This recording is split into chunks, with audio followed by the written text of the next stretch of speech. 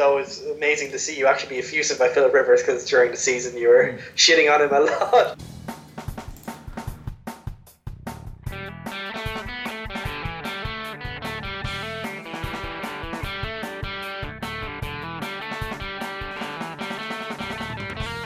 So hello and welcome to All Four Quarters, your one-stop shop for news, views and overreactions to all things NFL. It's the off-season and free agency is upon us, and so our tags and everything, so let's go and figure out that. So hey, we got Connor here and we've got Ronan. Hello. Hey man, what's the crack? How's all down in Cork? Not too bad. It's been a pretty shitty month overall. Rain, sleet, snow, wind. And now, of course, the old coronavirus is blowing into the locality near me. Now, nothing, we haven't got it quite as close by, I suppose, as you have it right now. But we expect that things will be shut down, everything mode within a week. Well, I heard they've cancelled the Paddy's Day parade. Yeah, so it's a big deal when the Paddy's Day parade's got on. Now, if everyone was out drinking in the pubs instead, that's not actually very good, because maybe too many people read those, like alcohol kills a thing, and they're going, well, I was drink good enough that maybe it'll kill it, but unfortunately that is not quite how it works. Maybe not the most medically sound advice, but still fun advice. And just stock up on as much soap as you can. Like, these people wasting their money on the alcohol, the hand sanitizer. Get soap. That's the good shit. That's what actually gets rid of it. That's the good shit. Very good. Yeah. Yeah, I'm in week 2 of lockdown over here in Iraq. So they closed all the universities and colleges and schools for the month of March. So I've been off since the end of February, and all that's happened since is it's escalated. So now they've closed down all the cafes and bars, the gyms, the places where people can meet in groups of more than 5 people at any given time. It's certainly escalating, and now we're starting to see some travel restrictions being brought in as well. Yeah, just imagine what they're doing in Madagascar. Like, it's probably ridiculous. Like, yeah, and then to top it all off, we've also got to get our residency permits renewed at the end of March. So I've been on to the guy in our office who does that, who's like the government liaison. So he was like, yeah, look, it's fine. I rang them. I told them it'll probably be a day or 2 late, but we'll sort it out. And I was like, grand. Now I'm looking at it going, it'll probably be more than a day or 2 late. I can't really see what's going to be different at the end of March than now. Yeah. It's going to change them policy-wise. I somehow don't see like their immigration services being particularly active during a coronavirus. No one is. Like, this is the thing. They closed down all the government offices as well, so it's all... Yeah, you can see a lot of very tired parents who are just sick of, it's been 10 days of the children not having school and they are so tired of them already. But no, I suppose we should swing on into some of the NFL news rather than just the global pandemic news. So we'll kick off. The main story is probably the CBA collective bargaining agreement that's been hashed out. So it's not due for renewal until next year, but they were trying to get it put through now. So there was a CBA put forward by the owners, 17-game season, having an extra playoff team, so you'd have 6 wildcard teams, so only 1 team getting a bye, so you get 1 additional game. There'd be 1 less preseason game, and that they would slightly increase the players' revenue share. So it was a bit of a mixed bag. A lot of discussion was had about the wildcard team being added and whether the value would be there to have them. And the 17-game thing has become a very big issue with the NFL Players Association. So they're very resistant to having a 17-game season. They think that their share of the profits is too low, particularly for the extra impact on the body that the extra game would have and everything. And it was initially rejected by a number of players. So they're now coming to a full vote. The voting has been extended by, I think, a week than what it was initially planned to. So I think we're due to have it close on the 14th of March. My birthday. Happy times. Great time for that to happen. And we'll see how it goes. They need just 50% plus 1 to pass it. There's no qualified majority stuff here. But it's interesting because there's a lot of high name players coming out and going, oh, I don't like this or I don't like that. But for the most part, when it comes to these negotiations, yes, the faces of the franchises are the very high paid players, but the issue is that it's 35 plus people on every roster are going to be earning less than kind of 2 or 3 million, and that's what the Players Association need to be working on, because that's where most of the voting base is going to be coming from as well. So this is the thing, you've got 2 opposite ends happening at the same time. The high end players who don't want to have an extra game, But of course, if they're making 30 million a year, they don't really care about an extra 2% revenue that might be coming in. That could be a big difference if it means a change in the lower end salary scales for the let's say lesser players. Yeah, and that's basically the story of this. I suppose, like, you know, the places where the CBA is bad for players is mostly still worst for players who are the superstars. So, for example, the franchise tag formula isn't changing at all. There's obviously been a lot of complaints from players about that who are on the upper end. There's nothing really about, you know, more guarantees for bigger contracts, basically. Though the way the market was going, that was kind of coming in naturally. And I think like the big one is that holdouts, the fines are now going to be mandatory. So previously what happens, a player would hold out, they would come and then they would come back and the player could choose to basically waive the fines and just pretend it never happened. Now those will be mandatory and they are now higher as well. So those are all things which either don't improve the status quo or actually make the status quo worse for the type of player who has a lot of leverage, the kind of superstar type quarterback, defensive end, that type of player, players like JJ Watt, players like Richard Sherman or Russell Wilson or Aaron Rodgers, the types of players who probably come out against it. Whereas the players who probably benefit the most, at least, you know, I suppose certainly in the short to medium term, are those minimum salary guys. I think the NFLPA made a big deal about getting those guys over $1 million guaranteed as the minimum wage for a veteran who does a full season. That will happen, I think, within a couple of years of this contract, and they get a 20% increase straight up as soon as the CBA is signed. So I think getting towards that $1 million thing was important to them. Mm-hmm. And there's various other things, like, for example, I believe to qualify for the equivalent of the pension, it now takes 3 years instead of 4 years, and that would be retrospective. So lots of stuff that's really important to players who, you know, are going to be in the league for their rookie contract, but maybe not much more beyond that. You know, the average league, they're in the league for like 3 or 4 seasons. Basically, the length of the rookie contract, it's not a coincidence. And there is also some other stuff like regarding, I think, like a special cap dispensation for a couple of like mid-level for like veteran type players where they can be kept off the book. So lots of really small stuff like that that benefits the majority of players, but doesn't really do much for these players that we've all heard of, who we probably are likely to be following on Instagram. But I think like the big story of this negotiation was that the NFL came in with basically two big things it wanted. Probably the big thing it wanted was an extra regular season game, a 17-week season, and importantly, not even with an additional bye week, which would have been considered to be kind of an obvious kind of compromise position, I suppose, and then the additional playoff team as well. I think the playoff thing is less important because the players are probably, you know, it doesn't affect most of the players and they're probably happy enough, whereas the extra game affects every player, and, you know, players who are more worried about their health and their long-time survivability, which is mostly, once again, the veterans, the people who are worried about 10 years from now rather than just getting another year in the league and how long they're going to get paid. That is the kind of stuff that they're worried about, because obviously it's such a highly attritional league that, you know, those injuries and without guarantees and nothing on that way, they're worried about that, and legitimately so. And we've seen in recent years as well an increase in more players deciding to opt to cut their careers short to avoid injury later on. So your Luke Kuechly's, I think it was actually a number of linebackers in particular who were doing this, but some other players as well.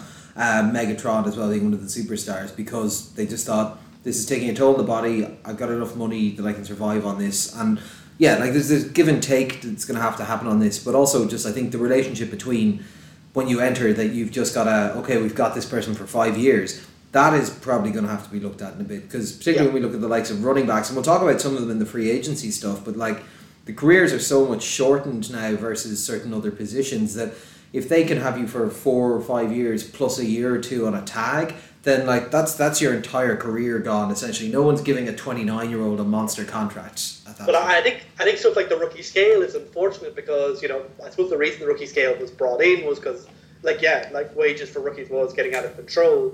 But the system we have right now is way more, I suppose, severe in terms of like suppressing the wages of these players versus what they would get based on their market value coming in. But I think, you know, importantly, it would be very hard to imagine that even if a rookie scale change was made, that it would retrospectively apply to already drafted players. And since, you know, future players don't have a vote, obviously that means that the rookie scale, similar to the issue with the, you know, veteran players who represent a very tiny minority of the NFL playing group, even more so for hypothetical rookies, there's no one in the room advocating for them. Now, there is one group who actually does benefit in this, who aren't in the room, which is the veterans. Apparently this is a pretty good deal for veterans, kind of like actually gives them a lot more healthcare and stuff like that. And as I said, like going from having only needing 3 years versus 4 years, so and some of the healthcare stuff is actually a little bit better, but I suppose maybe most players recognise that someday they'll be veterans, so it's a little bit different there.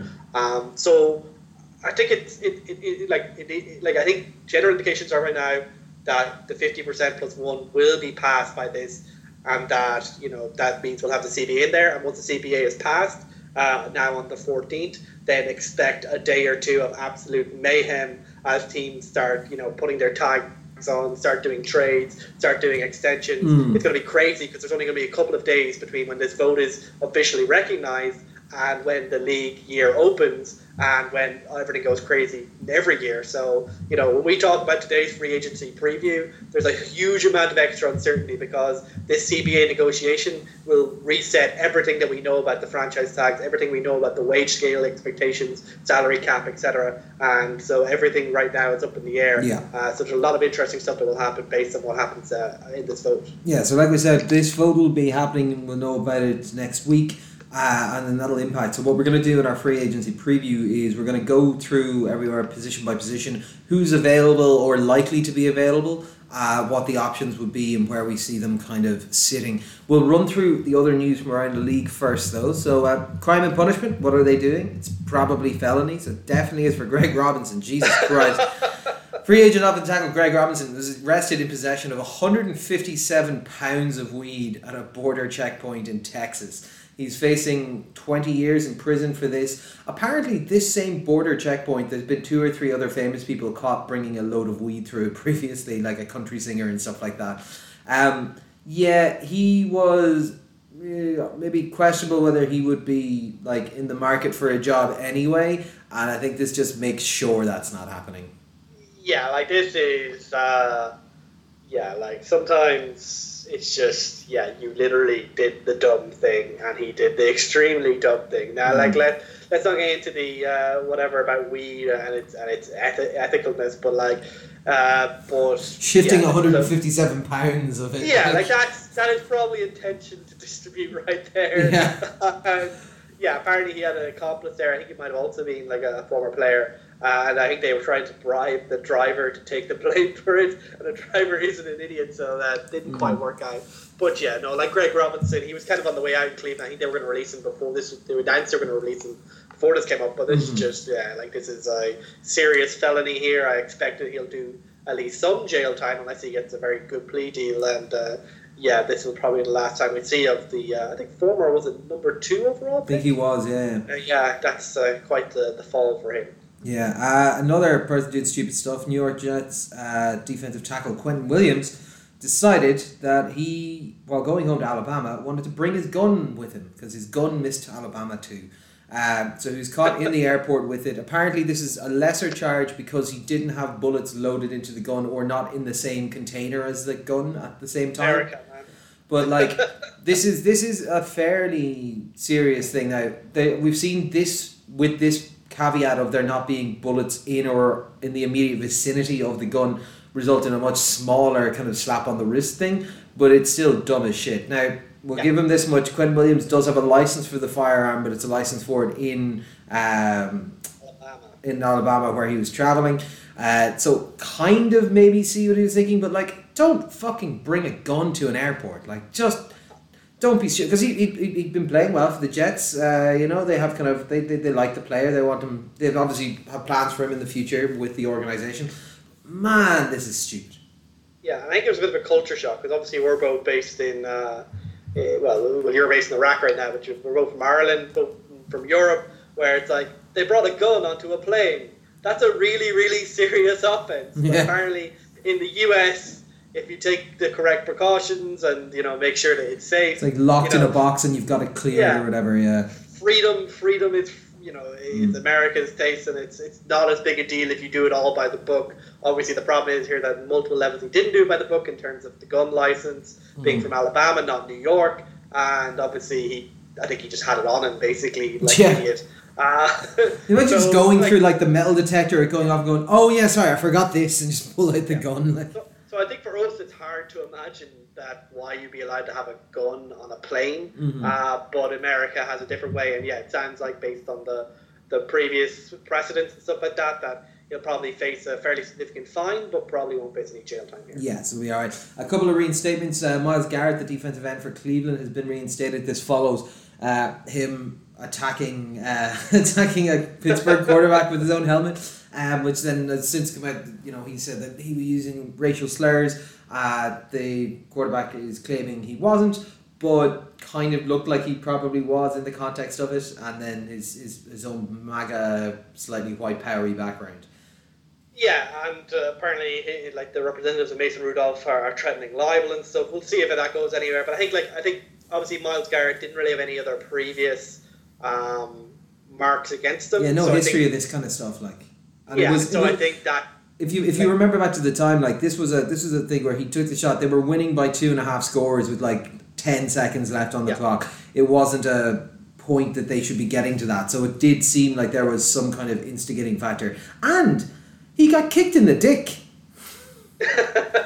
Yeah, so I think that and just the first time offence means that I think it's the kind of thing that I think a player with a more spotty record would be looking at a more difficult situation. But I suppose as we're going to see in a moment, on the field incidents, it's very difficult to be kept off. I was going to say, speaking of players with maybe spottier records, Vontaze Burfict has now been reinstated as well.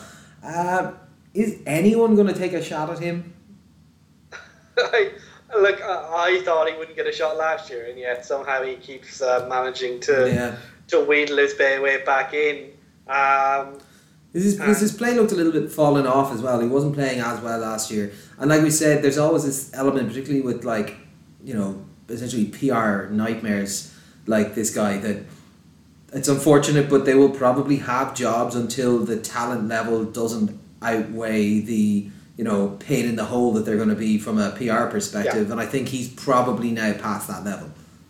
I would think so, but I think there's just some coaches in the league who are like, well, he's talented and he has the right attitude. He's a banger. He knows how to. He plays. He's a banger. he plays good old school 1970s football.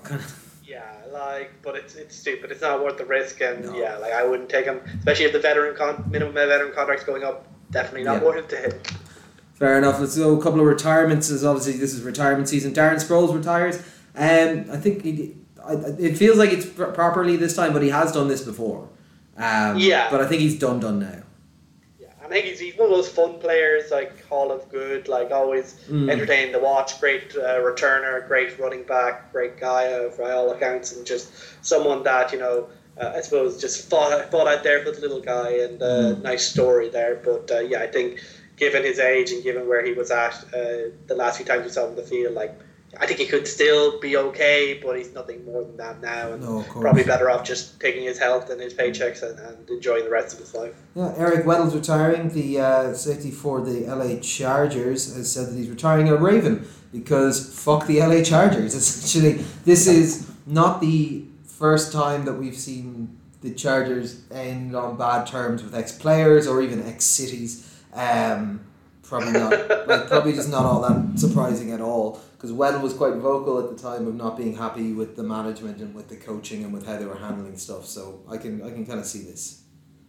Yeah, and he obviously left the Chargers under a cloud, given his relationship with the organisation. Dean Spanos is probably in that less rich, more frugal ownership who tend to make bad decisions, like Cincinnati, for example, and to an extent probably the Raiders. But he went to the Ravens. It looked pretty good for a number of years, and I think he's happy to retire now as well. He's probably one of those players that's just below Hall of Fame consideration, but he did have a really good career, and he's maybe one of those guys that might sneak in the long run if given enough chances. But he was just a great, solid player. Just always gave everything he had, and obviously, he should have a good retirement as well. No, of course, and another safety, Mike Adams, is also retired too. Tony Romo's he was up in the job market. He was on the free agency tracker there, but he signed a deal with CBS to stay with them for $17 million per year. I believe it's a 10-year deal, so it's worth $170 million. This is nearly double the most he ever earned for a year as a quarterback within the league. I think he averaged out at about 8.5 a year. Nice. He was being chased by ESPN, who were, putting up a good game to try and get him, but now that he said no, he's got the money from CBS, they're expected to take another run at getting Peyton Manning into the booth and pair him with, is it Jim? No, Jim is staying with Tony, isn't he? Tessitore, I think, is who they have. Who's not Booker and useless. Yeah. So they're looking to pick up Peyton Manning for their Monday Night Football slate. Apparently, one of the big pushes on this is that Romo being with CBS, they are bidding for the Super Bowl in 3 years' time or something. Or 2 years' time, and they think that this will be a big selling point for them being able to get that. So which, to be fair, I'd love to see Romo calling the Super Bowl. I believe all of the rights are up in 2022. So there is an indication there that you want to be the premier product, the premier broadcaster, and making sure you keep the talent is important, because ESPN has been a money-losing operation for a while, but it is owned by Disney, and Disney might, given their current monopolistic behavior, be looking to sniff around and turn this into a Disney Wonderland, the NFL. But like Peyton Manning, ESPN have been trying to get him for multiple years, basically since he retired. They've had no success thus far, but I think it just reflects how poorly their product is now considered. Obviously, the Jason Witten experiment went horribly. Bringing Booker in as a more major factor in 2019 did not go well, considering the Booker meme of him pointing out everything obvious or just being wrong ended up being a major thing. So I think for ESPN, they're just desperate to get someone like John Gruden, not even necessarily someone who's brilliant, though Tony Romo would have been that, but I think they're just desperate to have someone that doesn't make people hate them, basically. But apparently that's much more difficult than you imagine. So I imagine that if they don't get Peyton Manning, they might throw money at one of the established people. But the reason they're established is that they're in a good situation to get paid a fair amount of money, and going to what feels like a sinking ship over the last few years is a risky move for these kind of veteran guys. No, of course. We'll have a quick look at some of the pre-free agency transactions that have happened. So this will impact some of the players we're discussing. Franchise tags, like we said, this is somewhat up in the air because there's franchise tags and there's transition tags. And if the CBA is agreed, I believe they can only use one of those instead of both of them or something along the line. There's basically some confusion that can happen on the new terms. Yeah. But basically what we've heard reported so far... go on. Yeah, so basically there is the franchise tag, which there's an exclusive and non-exclusive bit, but that's not important. So there's the franchise tag, which basically guarantees you that player, except in very exceptional circumstances of a non-exclusive tag.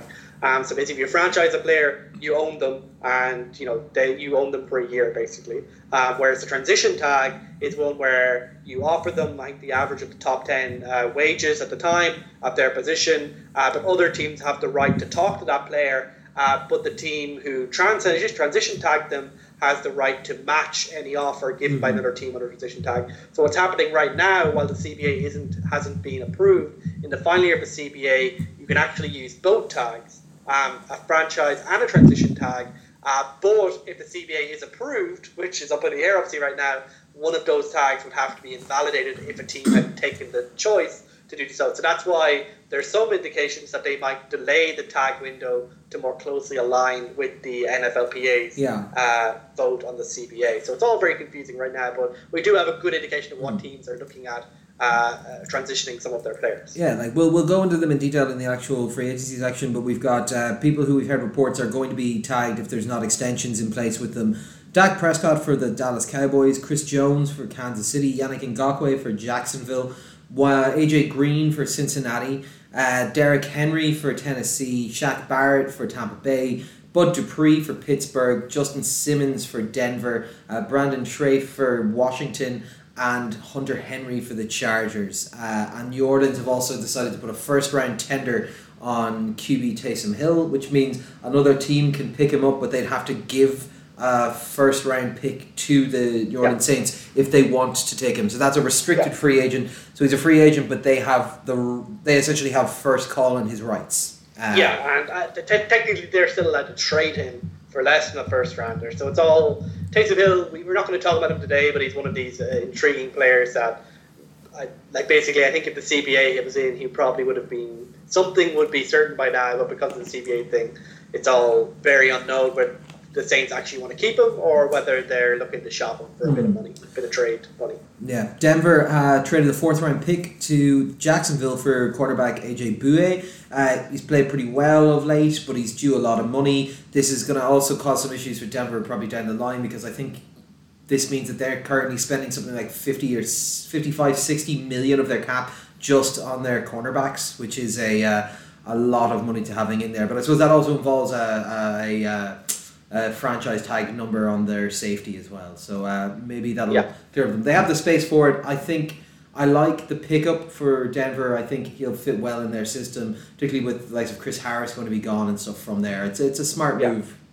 I think it is a smart move. I think he's a good player.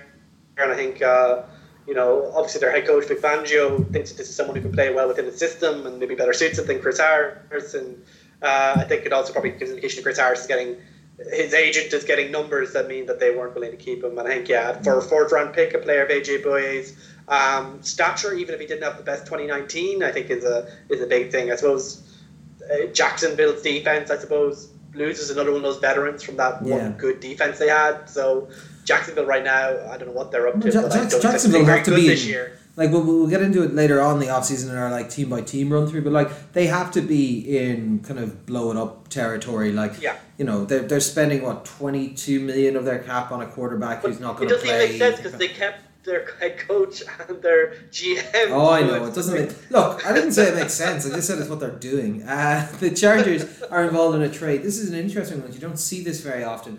They're trading their offensive tackle, Russell Okung, for the offensive guard, Trey Turner, from Carolina. So Carolina pick up a tackle, probably much needed when you look at the stats they had from last year and just how Swiss cheese that offensive line was, because it was all edge rushers who were getting in. Trey Turner is a very good guard over the last while. I think probably Chargers are coming out to the better in this just because of youth and because Okung is good, but he's also he's up there in years, isn't he? Yeah. So he's I think 31. He also coming off I think a pulmonary embolism or something like that. So I think they're getting a 1-year contract, but that probably gives an indication that Carolina is another team like Jacksonville, which is in full-on blow-it-up mode under their new head coach, Matt Rule. Basically, the reports indicate that Carolina are basically willing to trade anyone and everyone, up to and including Christian McCaffrey. And Cam Newton is only really going to be quarterback there because they can't sell him because he's injured. So I think... the Chargers, they saw someone who, obviously they thought is a young guard, although he's got a high value contract. We can build here. We can challenge for next year if we get a quarterback in there, because the rest of the team is pretty solid. And you can see, obviously, we'll talk about an extension for one of their touchdowns here. But I think Russell Okung, it's a 1-year contract. Apparently, he has some relationship with the new offensive line coach. The offensive line coach was his line coach, I think. Yeah. So there's some stuff there, but I would agree. Yes, Russell Okung's only really been brought in there as a rental. If he works out and they extend him, great. But I think for the caliber player of Trey Turner even if his play was a bit down in 2019, it definitely feels that Carolina are they have very specific wants under Matt Rule, and Trey Turner didn't meet those apparently. No, of course. Extensions, we got 2 to talk about. The Chargers had decided, you know what, we had that star running back holdout, let's pay our running backs, but let's not pay the guy who held out. So Austin Eckler has been given a 4-year $24.5 million contract with $15 million guaranteed. He was a big player for them, particularly in the passing game coming out of the backfield. I think he had nearly 1,000 yards receiving and stuff he's very valuable, but this guy came in as an undrafted free agent, had earned almost nothing up to this time properly, so he's gone off and said, perfect, give me that 15 million guaranteed, give me the chance at 25. He was very effusive about how happy he is about getting millions of dollars in media dealings. I can't believe it. I just never thought I'd be like this, and he's pretty bloody delighted with how things have worked out. And to be fair, we saw early on last year when Melvin Gordon was holding out that he is perfectly capable of being a running back. One, he is a dynamic playmaker, can make 80, 90 yard gains. I suppose there is a worry that if you go to a different quarterback, he doesn't have quite the same, I suppose, understanding of the game as Phillip Rivers. That could affect his production because he's probably not going to turn into an inside runner completely. But I think he's like a bit like Christian McCaffrey, maybe he's underestimated because of his stature and stuff like that. Like he's excellent in the passing game, would work well as a kind of safety valve for a young quarterback if they have one coming up, or even just, getting he's a modern running back, and you can find a thumper running back for pennies these days in the market. No, that's perfect. Arizona extend offensive tackle TJ Humphrey, 3 years, $45 million, $29 million guaranteed. It's a fair chunk of change, but we've seen how much these tackles get paid in the open market, so this is probably below market rate to a certain extent. And I suppose stability when you've got the rookie quarterback in there is something that they want to maintain, and he obviously gets on well with Kyler. Yeah, I think Arizona are desperate for offensive line talent. I think this is a bit of an overpay, but I think they will be probably dipping into the free agent market. I'd say they'll probably dip into the draft market as well. They just need to build a whole new offensive line. And I suppose with a player like Kyler Murray, the requirements are slightly different because he gets out of the pocket so much. He's so athletic. So obviously they like what they saw with DJ Humphries last year. They think he suits that type of system. So, he gets a pretty generous deal here. But for someone who was basically on the scrap heap for the last couple of years, he's probably happy enough to take the money and go from there. $30 million guaranteed. Take that in a heartbeat. So new signing: Seattle signed tight end Greg Olsen, 1 year, $7 million contract at $5.5 million guaranteed. You want a bit more assistance at tight end, I suppose. I suppose the hope is that Will Dissly will be back from his injury, and he was obviously looked like a tight end. He was brilliant when he was still upright. Greg Olsen is good insurance. He should be, if Jacob Hollister is brought back, I think Jacob Hollister, Will Dissly, and Greg Olsen, if they're all healthy and ready to go at the beginning of the season, it's a pretty good room. And I think he still got, I think we saw Jason Witten be a kind of back end, like maybe top 12 type tight end last year. So Jason Witten can still kind of get it done. I think Greg Olsen can still have a bit of stuff in the tank, particularly in the red zone. Yeah, when I look, and then Buffalo signed cornerback Josh Norman for a 1 year, $6 million deal. This is after Washington released him. I think of 145 qualified cornerbacks, he ranked 142nd or something. He was not good for the last while. Yeah, but Sean McDermott was the defensive coordinator when he had his best years in Carolina, and it's basically no real risk. So I think he's just there as competition in camp to see if he has anything left in the tank. I probably don't think he has much left. No, I don't think so either. This is definitely his best chance to try and get back into the league. No, of course, and just a couple of cuts. Minnesota, Everson Griffin is got voided his own contract. Marcel Darius for the Jacksonville Jaguars, they declined the $20 million option that was in his contract, so he's out. Chicago have let Prince Amukamara, quarterback, go, and Taylor Gabriel, wide receiver, go. And Detroit, Damian Snacks Harrison is no longer their space eater up the middle. So an interesting group here. Do we see any of these featuring highly? I think Everson Griffin will have a pretty good market. Apparently Minnesota are interested in bringing him back. I think this is an agreement that they had to let him go out and test the market, essentially. Yeah. I think he's older, he's in his 30s, but he is an effective pass rusher that's always going to get paid something. Marcel Darius is one of those players that he from the inside he can bring pressure. He is pretty good against the run, so maybe people will take a punt on him. And then Amukamara and Gabriel are big players who should get a contract somewhere. And Snacks Harrison, depends who you talk to. Some people say he lost his bite in Detroit there, but he is someone who is one of the best run stuffers in the league on his day. There's lots of other kind of small contract stuff that's obviously happened over the last month or so, but it has been, relatively speaking, a very quiet pre-free agency period. So I think we have a lot of interesting players to talk about as we get to the free agency preview. Yeah, so it's why not? We'll just swing over there now and have a look at the free agency preview. So we'll have a look at the free agency now. So it's an interesting year at it because for the last probably decade it's been an ongoing thing of there's not enough quarterbacks around the league, whereas now we actually seem to have maybe too many for the amount of starting positions that will be available.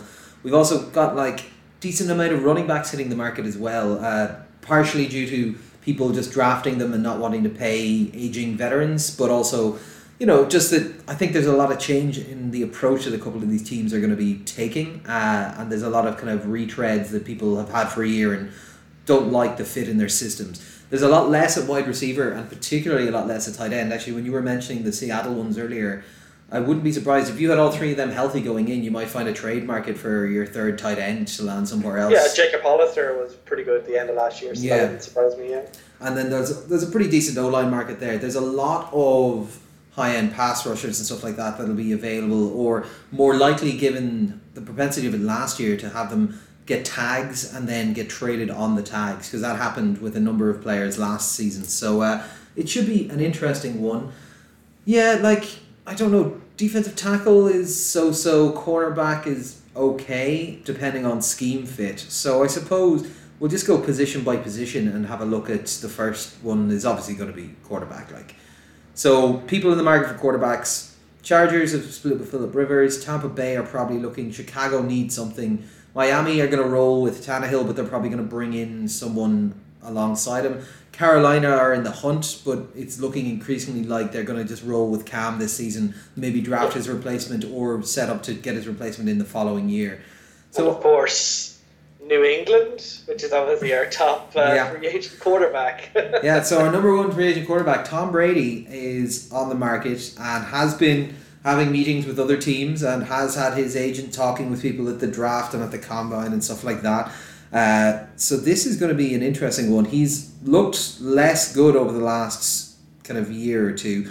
Particularly last year he seemed to fall off a little bit, but I don't know if that was purely the lack of wide receiver talent that they had in the building or what it was.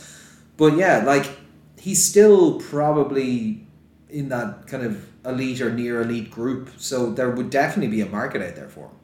Yeah, and TB12 is a brand. It's not just the quarterback, and you can have questions over how effective a quarterback is Tom Brady compared to the league, but I still think he's certainly a top 12, as you say, quarterback still. He obviously needs a very specific system based on quick passing, on a good understanding of wide receivers, but the TB12 brand, Tom Brady as a player, to bring him into your franchise is a huge statement of intent, and we know there's a number of teams looking to make that type of statement of intent. Teams like the Raiders. You're trying to set up in a new city. You're the Chargers. You're the Raiders. You're one of these guys who need someone in. And then you've got teams that are almost ready made there. Because one actually that we left off there, Indianapolis are definitely looking for a quarterback. Without a question. The only issue that they have is that they have a lot of money invested in. I think it's like $22.5 million against the cap for Jake Brisket this season. But I think a lot of that is already guaranteed, so there's not much they can do with that.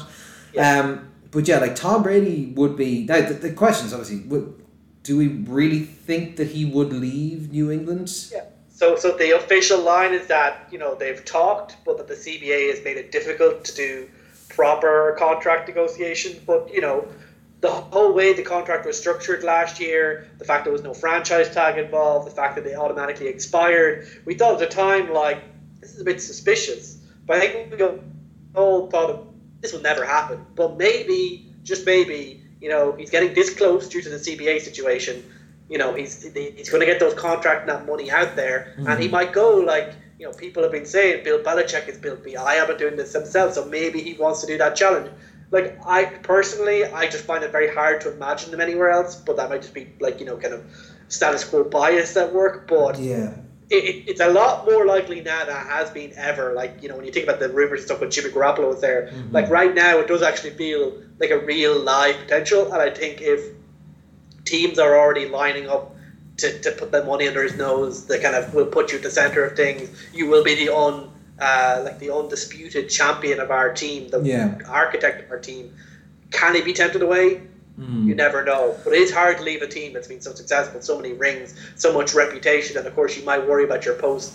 I know he'll never be hated in New England, but just tarnishing it a little bit by choosing to leave. So it's a very complicated situation. Yeah, because it's also a spot where he's 44 now, isn't he? Or he'll turn 44 for this upcoming season. So I think he's 43, but yeah. Okay, I thought he turns during the season, but basically he is you're not looking at more than a 2-year contract here. It's not a this is a cornerstone of this is the next 4 years of life in Las Vegas kind of thing. So there's also that element to it as well, of that rather than a payday. It's been mentioned a couple of times that what he's looking for is he'll take less money if they'll like spend it on the wide receivers for him or the linemen that he wants and stuff. So I think it's probably going to just come down to a fit situation. That's why I look at the Colts and I kind of go, that's a team that is pretty much ready to go. It's got a good offensive line. It's got some good weapons on the outside. Like that was. Well, like the Colts, I don't want to disparage the Colts organization, but like since they got rid of Grigson and stuff like that, they have become a boring organization. They don't take huge risks. But Tom Brady is an incredibly boring person. Yes, but as a move, it would basically shake everything up. And I think, they might go for someone, we'll talk about in a moment, someone like Phillip Rivers, where if it doesn't work out, you can cut and run without too much of an issue. Whereas if Tom Brady, if you get Tom Brady and you pay him all his money, how hard are you going to find it to bench him if he doesn't turn out to be as good as you want him to be? Yeah, that's true. I disagree with your 2 and 3 here, so I'm going to swap them because I think Phillip Rivers is the next most interesting one. Mostly just because you have Dak Prescott in there. I think neither of us really think he's getting out of Dallas. Yeah, I suppose just to briefly mention him, he's likely to get tagged or extended, or both, depending on the sequencing. But I think it is just fun to imagine that if he did manage to make free agency, you'd probably be looking at the first 40 million quarterback. I think he'd get money even more than even Patrick Mahomes is getting associated right now, because that free agency market, Dak Prescott, given the year, especially he had in 2019, he would get absolutely boatloads of money. But I think you're right. The Dallas Cowboys aren't an organization that lets their stars go, and I think they do see him as the future in that team, and he's obviously got a good reputation there. It'd be very hard to see it happening. But the money he would make. He would make bank. Phillip Rivers has obviously been released by the Chargers, so he's up looking for a new position. Like we said, Indianapolis, I think, are the favourites at the moment to land him. But equally, like we said, there's a number of other teams who would be interested. He wasn't great last year. There's a lot of mistakes happening. And the question is, was that purely a system-based thing? Was it that he's kind of slipping off that much? Because he has been, while not like he's not been to a Super Bowl or anything like that, but he has been consistently in very high passing numbers, very good yardage and touchdowns. Normally, outside of the last maybe 2 or 3 years, was normally pretty good at the stopping the turnover stuff. But like he's definitely an improvement on about half of these teams. Like I would love to see put him on the Bears and they would fucking run riot. I think they'd be monsters. Yeah, it is always amazing to see you actually be effusive by Phillip Rivers, because during the season you were shitting on him a lot. Oh no, he's a moron and he's a douche. But like I think put him on a team that's as complete as the Bears, and he'd dance you to a fucking championship game. I think given his status now, I think the big thing you saw in the last couple of years is that when he's put under pressure these days, he doesn't have the same slippiness or elusiveness he once had to kind of get out of that. So I think if he's going to go into a team, you probably want them to have a good offensive line. And I think that's the thing that the Colts have, alongside having previous connections with them with Frank Reich and some of the other staff there. So I think the fact, they have Quentin Nelson, they have pretty good tackles. I think and they have like Ryan Kelly at center. That is a team that could protect Phillip Rivers, let him get going, that can lead on the run game of Marlon Mack. And, I think Phillip Rivers could be more of a complementary piece that, understands the game, that can push everything a little bit further up in terms of his overall ability to do that, rather than getting sacked half the time and throwing 20 picks. So I think if he went to Indianapolis, I think that's a solid team that he could just end up being the final piece there, because I think he offers obviously just a lot more football smarts or just natural understanding of the game than someone like Jacoby Brissett. I think for the system that they have and for the way that they play, I think that would be more than adequate to kind of get Indianapolis back to where I suppose they hoped to be when they had Andrew Luck before he retired. No, of course. A couple of other names that are there. So Ryan Tannehill obviously had a great season this year. I don't really see him leaving. I think they're going to keep him. I think they'll tag Henry and they'll give him a decent 2-year deal or something like that with the money up front and then an option to get out of or whatever. I think importantly, I don't think his market will be that out of control given all the options you have here. So I think that means that they should be, even if he does make to free agency, they should still be able to get him, just offer a little bit more in the other team or even a little bit less, and I think he'd be happy to stay where he is. And here's a couple of the other ones. So Jameis Winston, over 5,000 yards, but the 30 and 30 kind of like, apparently he's getting laser eye surgery now, so it might be better. Andy Dalton is out there, so not great but serviceable, probably an improvement over some of the people that are there. Technically a trade candidate, but you'd be getting him for pretty cheap, I imagine. Teddy Bridgewater, who played very well in the 4-game stretch when he came in for Drew Brees, or was it 3 or 4 games? Either way, looked pretty good during that period, but it's still, I like him as a candidate for landing in some of these spots, but I can also see why people might go, look, he was grand, but we don't want to pay him. Because this is the thing, is the question is going to be, with this many people on the market, will it depress down the prices of these kind of mid to lower section guys? Because then there's a lot more viability in them. Derek Carr is always being talked about being traded. Yeah, that's still coming up a bit, but I don't expect it to be traded unless they do sign someone like Tom Brady. And for Teddy, his agent is putting some interesting numbers out there, but I don't expect. Is this the agent who said something like 30 million a year or something? One-sided contract that's worth less than 30 million. I was like, over what, 3 years? Fuck off. And then you have your kind of competition maybe to kind of revive their careers. Like Marcus Mariota is a free agent. Nick Foles is a trade candidate. I think Cam Newton's probably off the market now. Cam Newton would actually be a starter, but Marcus Mariota, Nick Foles, there's a few other people like Case Keenum. Yeah. Nick Foles is difficult because Nick Foles will be cheap for you, but you'll have to give up pick for him because they have. I think they have to pay him something like 26 million or that, and no one is taking Nick Foles at 26 million, so they'd have to pay a lump of that contract off. So presumably you'd have to fire a second round pick, and they pay 2/3 of that contract, and then you have him cheap for a year or something. That's just trying to avoid a controversy, basically. If they're all in a Minshew, you don't want to keep Nick Foles around because it's going to just create quarterback headaches for the rest of the season. And Mariota is, I suppose people are talking about Mariota as potentially the new Tannehill, where he'd go in somewhere, get an opportunity, look good, and then get his stock back up. Yeah. I don't really see it with him, to be honest, personally, but that's what they're hoping for. He's who I expect will land on the Bears. I think that he's going to land there and be the backup. And then it'll be enough that then they could say 6 games in, okay, we'll let him take a few games and figure it out. We'll move on to running backs. We'll fly a little bit quicker through these ones. So there's a couple of teams interested. Would be Miami, Houston, Tampa Bay, Atlanta, Kansas City, a few spots like that.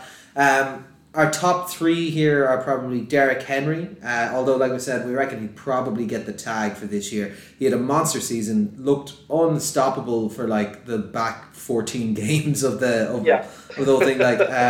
Just really, really, really good, but is that kind of large-bodied physical runner that you're worried about that deteriorating a lot more quickly than maybe some of the other running styles that you'd see. He didn't look to be slowing down. He's such a fucking beast. I'm not really sure. He's a fucking tank. And he is.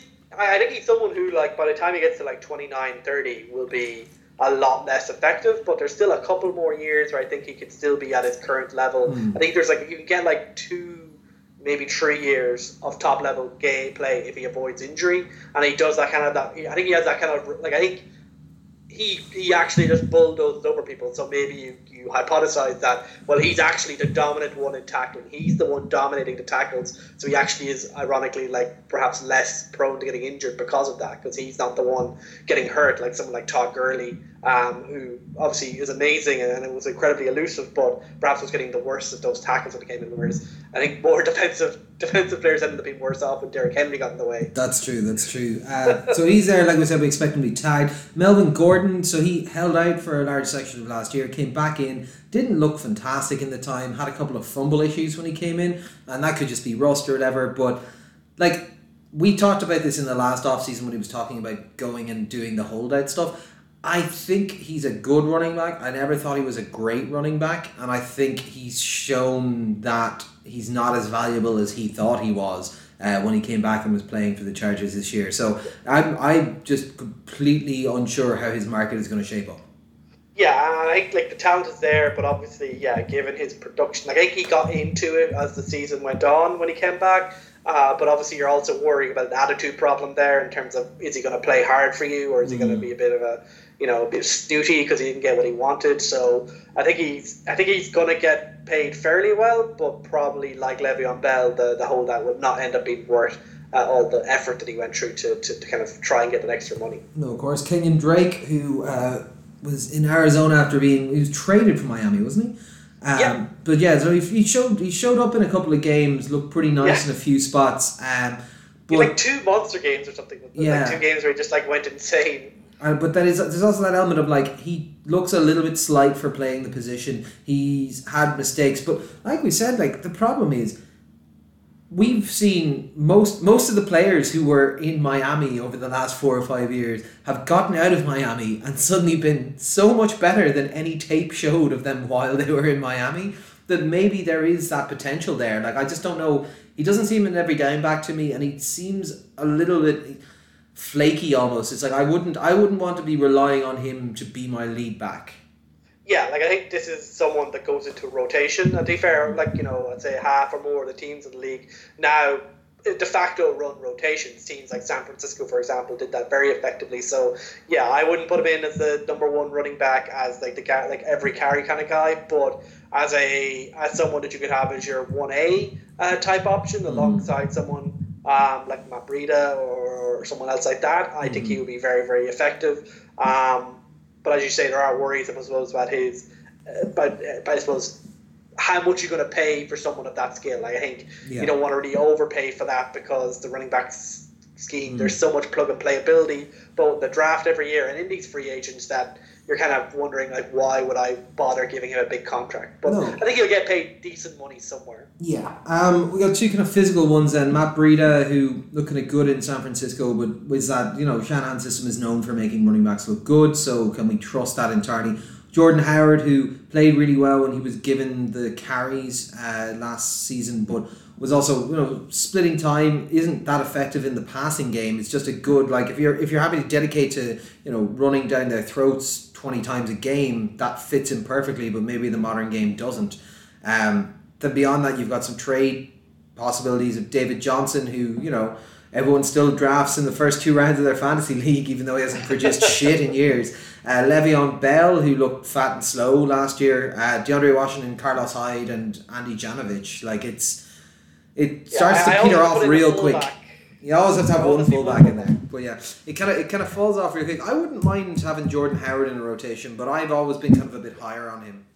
But I think that the days of a guaranteed franchise back who you give the ball to like 20 to 30 times a game is very rare these days. I think most teams are moving towards having, you put a Jordan Howard with a rookie like Miles Sanders, like Philadelphia did last year, and you have Boston Scott. You have like San Francisco, where they were like if Jerry McKinnon had been healthy, they would have been 4 deep at running back. I think, you know, Derrick Henry is one of those rare players that you could put in there. Melvin Gordon's a kind of marginal candidate for that, but, you know, Drake, Breida, Howard, Hyde, these are all players that you put in there to be part of a rotation. That's the way the league's going, and I think they'll be paid appropriately alongside that consideration. No, of course. Wide receiver and tight end, a lot of teams looking for these. Oakland, Green Bay, New Orleans, Dallas, Buffalo, maybe the top ones for it.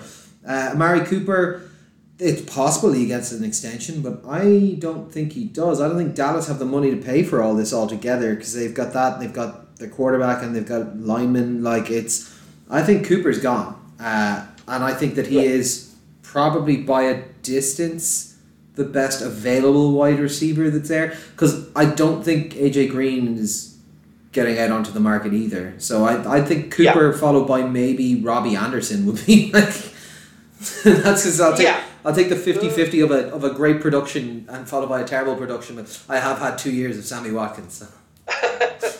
I think if he makes the market, he should get paid very well. He had after escaping the Raiders, he has looked solid for the Cowboys, albeit I've always thought he's been too inconsistent to be a true wide receiver one. He has these kind of drops, and he kind of seems to drop off plays, and just doesn't have that kind of go win every ball type of attitude you get from something like Julio Jones or DeAndre Hopkins. So I'd be worried about paying that but if you're a free agent wide receiver of his talent, you're going to get paid a lot of money, especially one who's still relatively young. As you mentioned, AJ Green, I think basically he's going to get tagged. There's some rumors that Joe Burrow told them to tag AJ Green. I don't know how much truth there is in that, but AJ Green isn't leaving Cincinnati. No.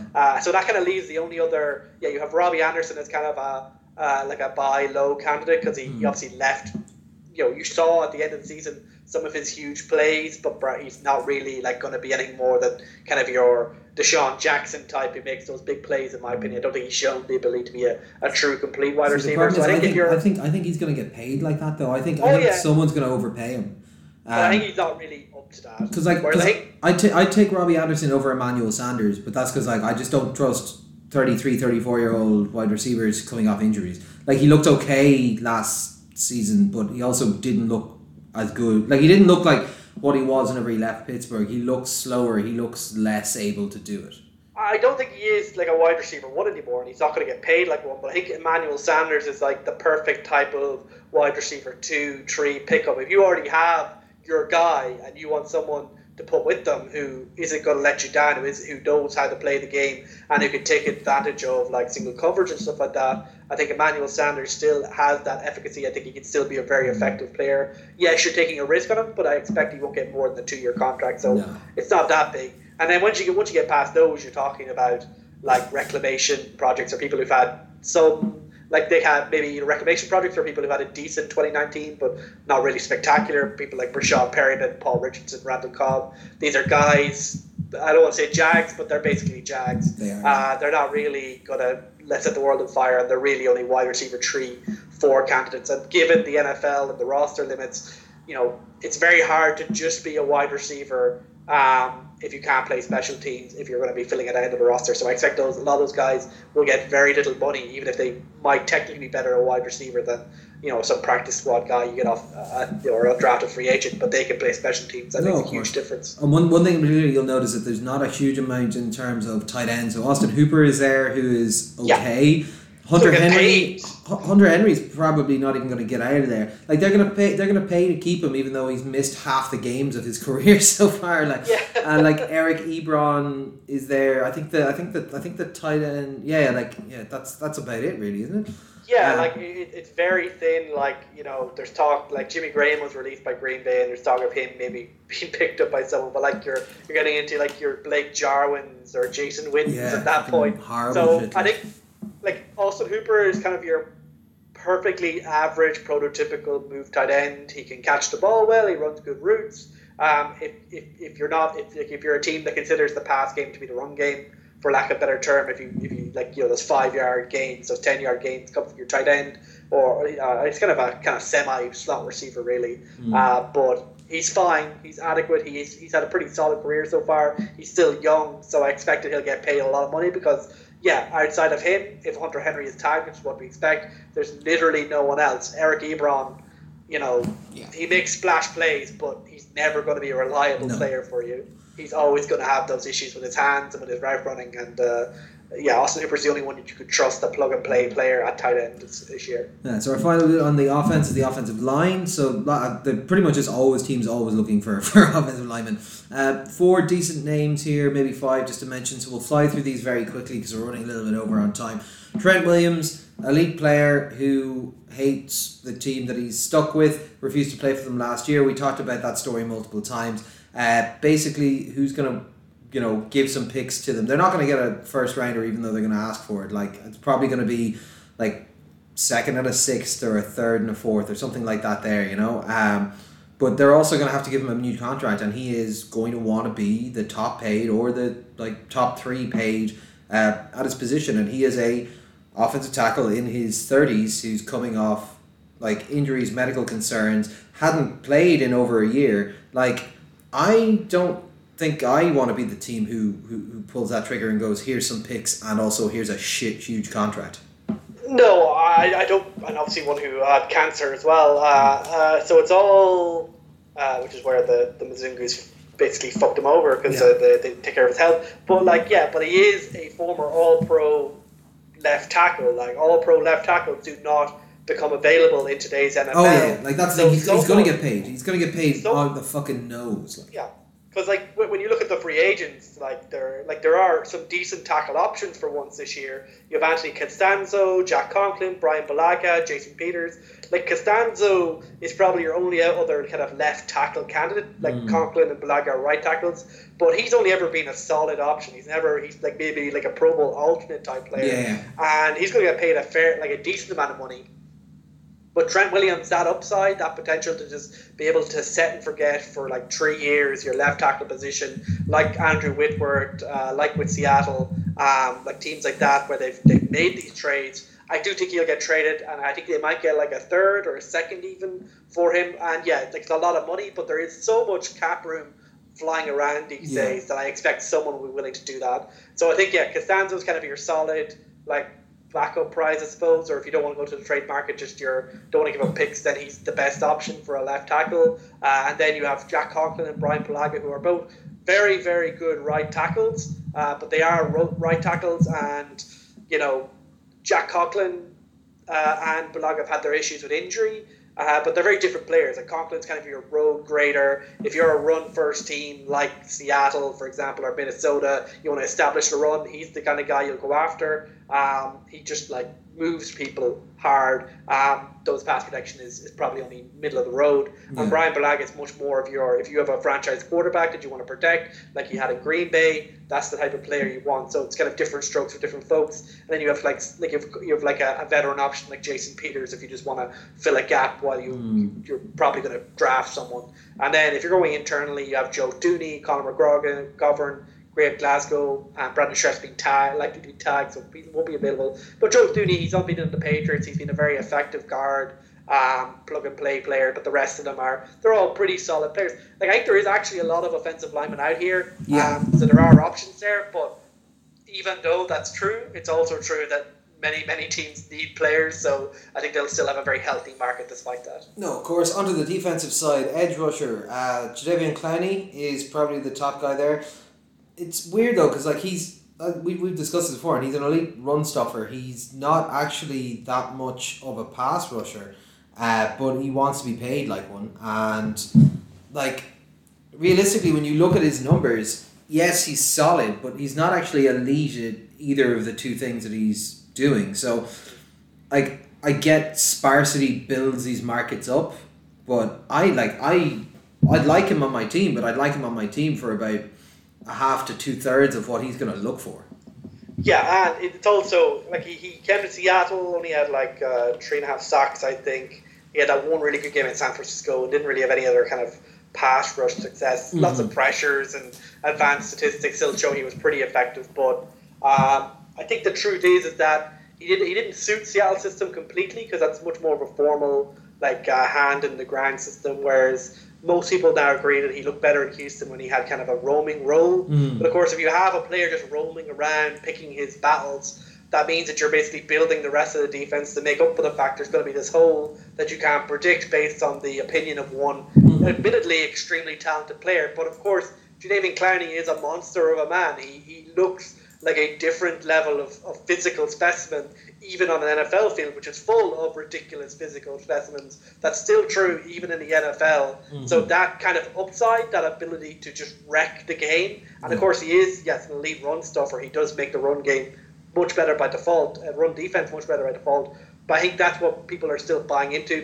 That's why he was picked first overall. That's why he was traded. Why Seattle are probably willing to give a lot of money if he's willing. But if he does make the free agent market, which is expected, someone's going to give him probably the most money of any defensive end in the league.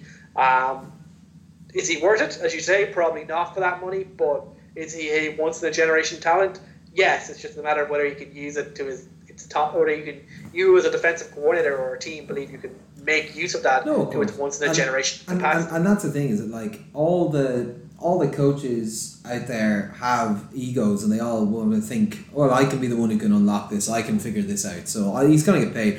Yannick Ngakoue, he's been tagged, or is almost certainly going to be tagged, but will probably be traded afterwards. Solid defensive end, good pass rusher.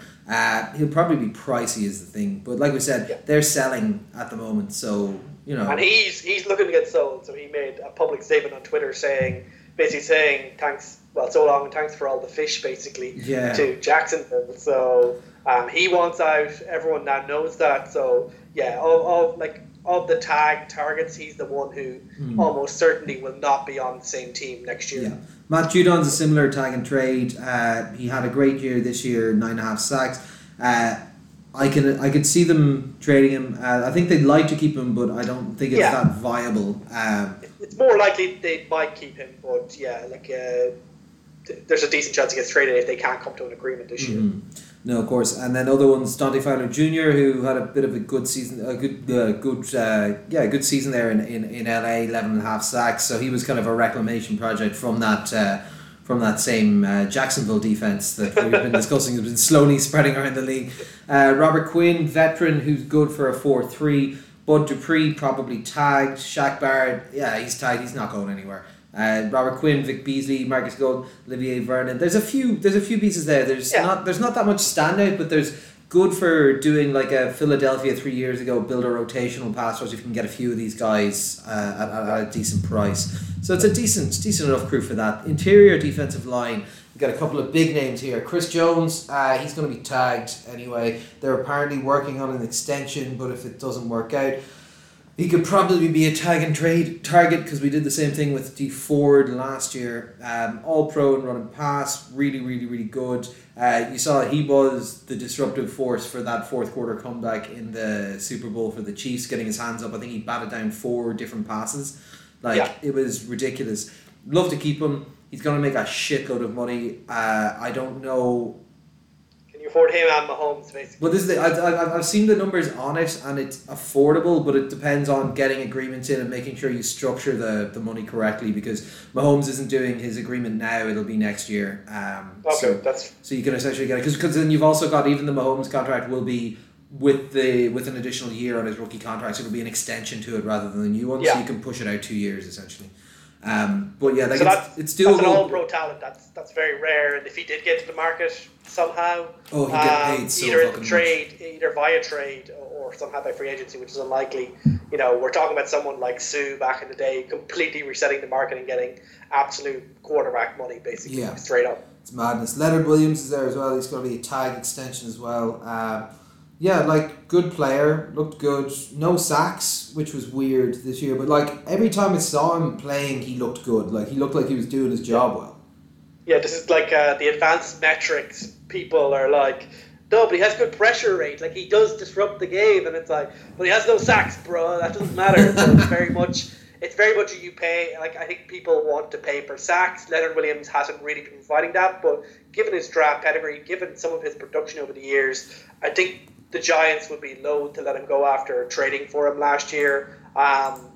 I think they do want to extend him, but they aren't very close in negotiations right now. So this is very much a tag and keep talking type of situation. But if it doesn't work out, once again, we've seen over the last year or two, people are willing to trade if these things just don't work out. And Eric Armstead is also a tag extension possibility. Looked good in 2019, but there was a lot of talent around there. So the question is basically, is it him, or is it the scenario, the environment that he's in that's providing it? Because he could, I'd imagine, like I said, there's a couple of good guys, but there's not a lot of depth available in this position, that if he got out there, he'd get paid.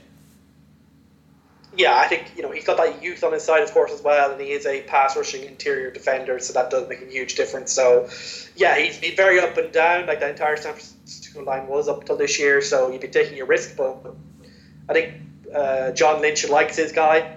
He likes paying people money, but obviously with the contracts he's been given out, it'll be interesting to see if they can get something done with Armstead. This is kind of the first of the wave of big contracts that are going to have to give out on that line. But I suppose the biggest part both is 4 years away, so they can probably get away with it for now. Of course. Other interior linemen: DJ Reader, Javon Hargrave, Michael Pierce, Michael Brockers, Quentin Jefferson.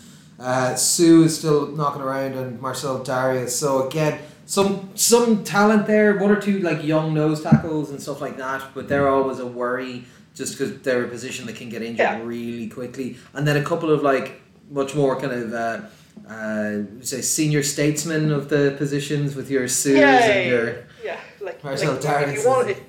If you want to run stuffer, you have plenty of options these nose tackles. DJ Reader is very, very highly rated as a nose tackle with a little bit of pass rush upside. Michael Pierce has been doing it for years. Even someone like Sue, he's perhaps not the pass rush specialist he used to be, but he still changes the game on the line.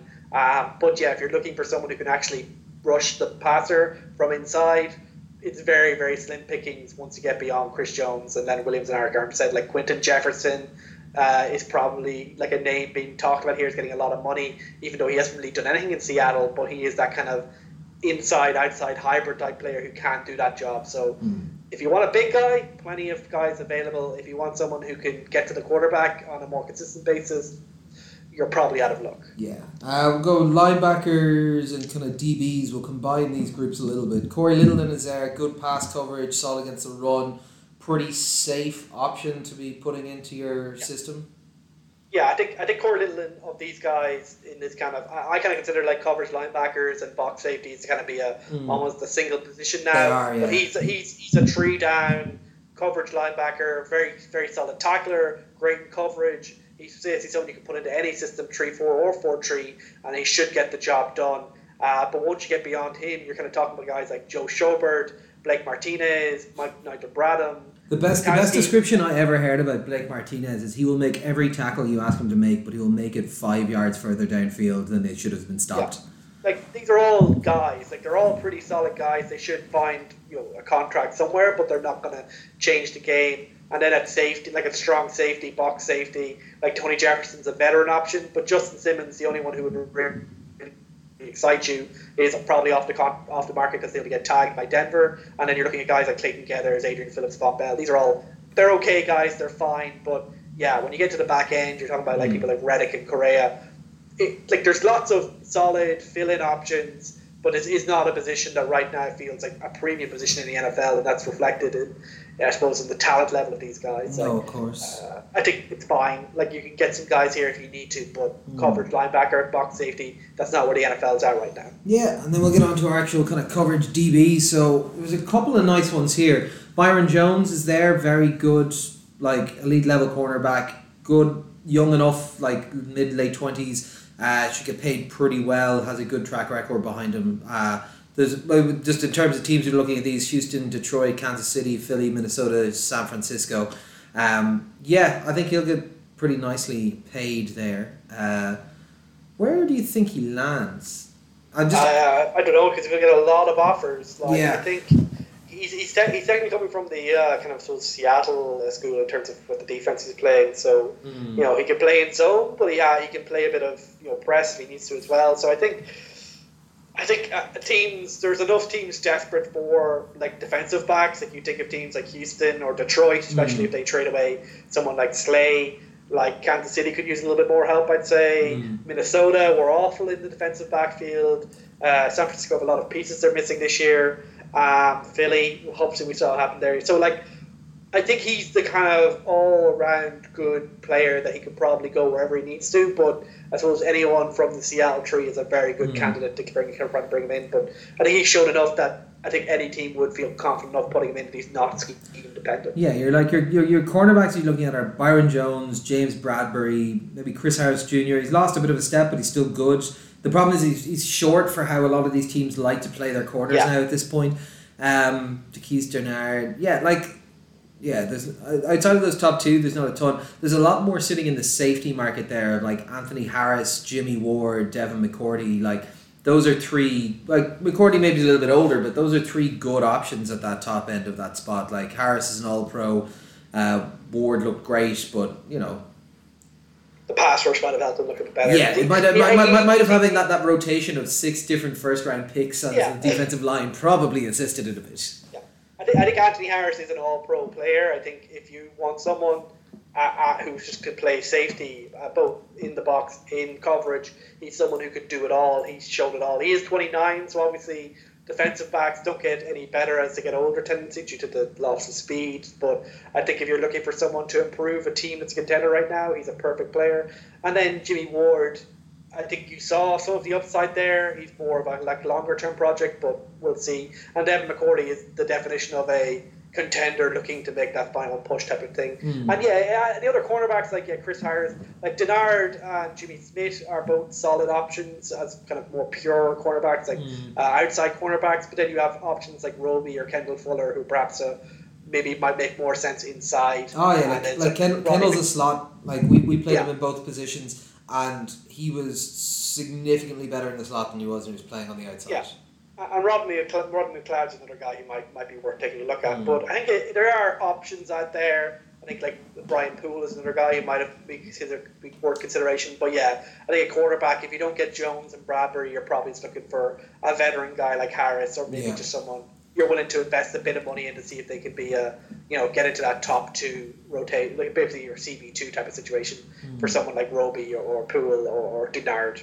Yeah, no, we've obviously got our special teams if that's where you need to find your improvement. So Greg the Leg is out there, Clebby Fireburn, Dan Bailey, Then you got like Lachlan Edwards at punter, Matt Bosher, Adam Vinatieri. Is he still going or is he retired? Yeah, technically. Okay, fair enough. I think.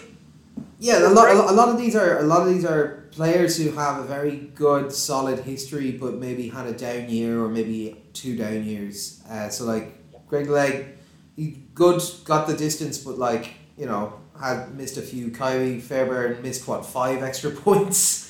Like it's just not a bit shaky on some of them.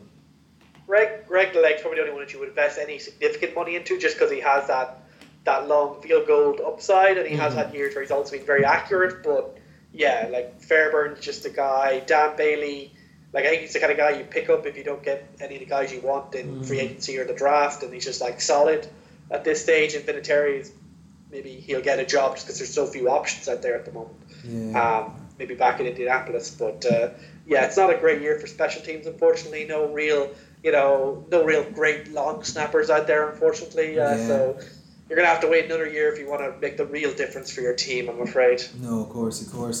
But yeah, so that's kind of a good kind of primer on what's out there and the type of people you'll be looking at. This will obviously change a bit. Like we said, the tag stuff will be coming through in the next couple of days. We'll get clarity on the CBA. I would expect around that point we're going to start seeing some trade talks about a few more players as well. Particularly, like we mentioned, there's a lot of ones there that are potential tag and trades and stuff like that. But yeah, so it's going to be crazy, basically. If the CBA is rejected or accepted, whatever happens on the 14th, the couple of days between that and the start of free agency is going to be absolutely bonkers. So, usually this is spread over a much longer period in terms of extensions and signings and trades. This year it's going to happen all in one big go. So, keep your pants on because it's going to get pretty exciting out there. Yeah, I feel bad for some of those like NFL insiders. Like their thumbs are just not going to exist after the week of all that shit happening. But yeah, no, I think we should have some very interesting bits to chat about then. And then obviously on top of all this is all kicking off, and then we've got the draft coming up in 3 weeks' time as well. We'll have to do a draft primer for you as well, let you kind of know who the important people are. I need to go and research that because I haven't been paying enough attention. When you pick 32nd, you don't have too many options. You're like, okay, who's like the 5th best linebacker? But no, it'll be fun. I'd expect to see a lot of pieces moving over the next little bit. So we are probably going to migrate to doing we'll do one before the draft and one post the draft, presumably. Yeah, so we'll probably combine everything that happened in free agency with the kind of pre-draft guideline of the draft. Yeah, and then we'll do a post, and we'll start. Yeah, and then we'll do a quick mock draft special, show off our skills. Our mock draft sessions. Man, I had that one year where I got a lot of them quite right, and then I've just been terrible ever since. It's almost like it's just pure luck. I think I won our 3-way competition the last time, and I won it by scoring like 17 points out of a possible 80 or something like that. That sounds like a pretty good performance. Yeah. But no, it was good. So I suppose, as long as we didn't put any questions in this time because we just had so much to cover off to try and get through it. But we'll take a few of the questions on the next one, particularly if you have any draft-related ones, then those in particular will be useful. So drop them to us on Facebook, on Twitter, on all those kind of bits and pieces. So I'm just going to hold myself up here, maybe, buy some weaponry, buy some long life food, and get ready to, expect the oncoming zombie apocalypse from coronavirus as it appears to be on the way. I'm getting messages from friends about how some of the policy things that happen in World War Z are happening around the world at the moment, which is always not worrying to see. What about you, sheep? That's it. Any crack with yourself? Any plans for the next little bit? It's pretty quiet. I expect it to be even quieter if Ireland goes full lockdown as well at some point. But we're probably just tipping around, kind of enjoying the time, and hopefully that now that we're into spring, that things might cheer up a little bit around here, because it's been, as I said at the start, it's been pretty fucking terrible for about a month now. So maybe actually go outside for a while. That might be fun. Yeah, we've had the opposite. We got snowed in here about 3 weeks ago. The whole town shut down. Like it was crazy for about half a week, 4 or 5 days, and then the weather has changed so quickly that it's now springtime. we went for a hike on the weekend. We had to throw on sunscreen 2 or 3 times just for like a 3-hour long hike because it was that fucking warm all of a sudden. So it's really turned the corner from sub-zero freezing to, oh my god, I'm melting. What is this real? What are these real seasons that you speak of? Like, why isn't every month just grey, rain, and a bit of sun? Like. No, of course. But I suppose that'll wrap us up for this episode. We'll see you in about 2 or 3 weeks for our draft preview. But for now, it's bye from myself, bye from Ronan. Bye. It's been All 4 Quarters. Thanks for listening, and we'll chat to you in about a week or 2.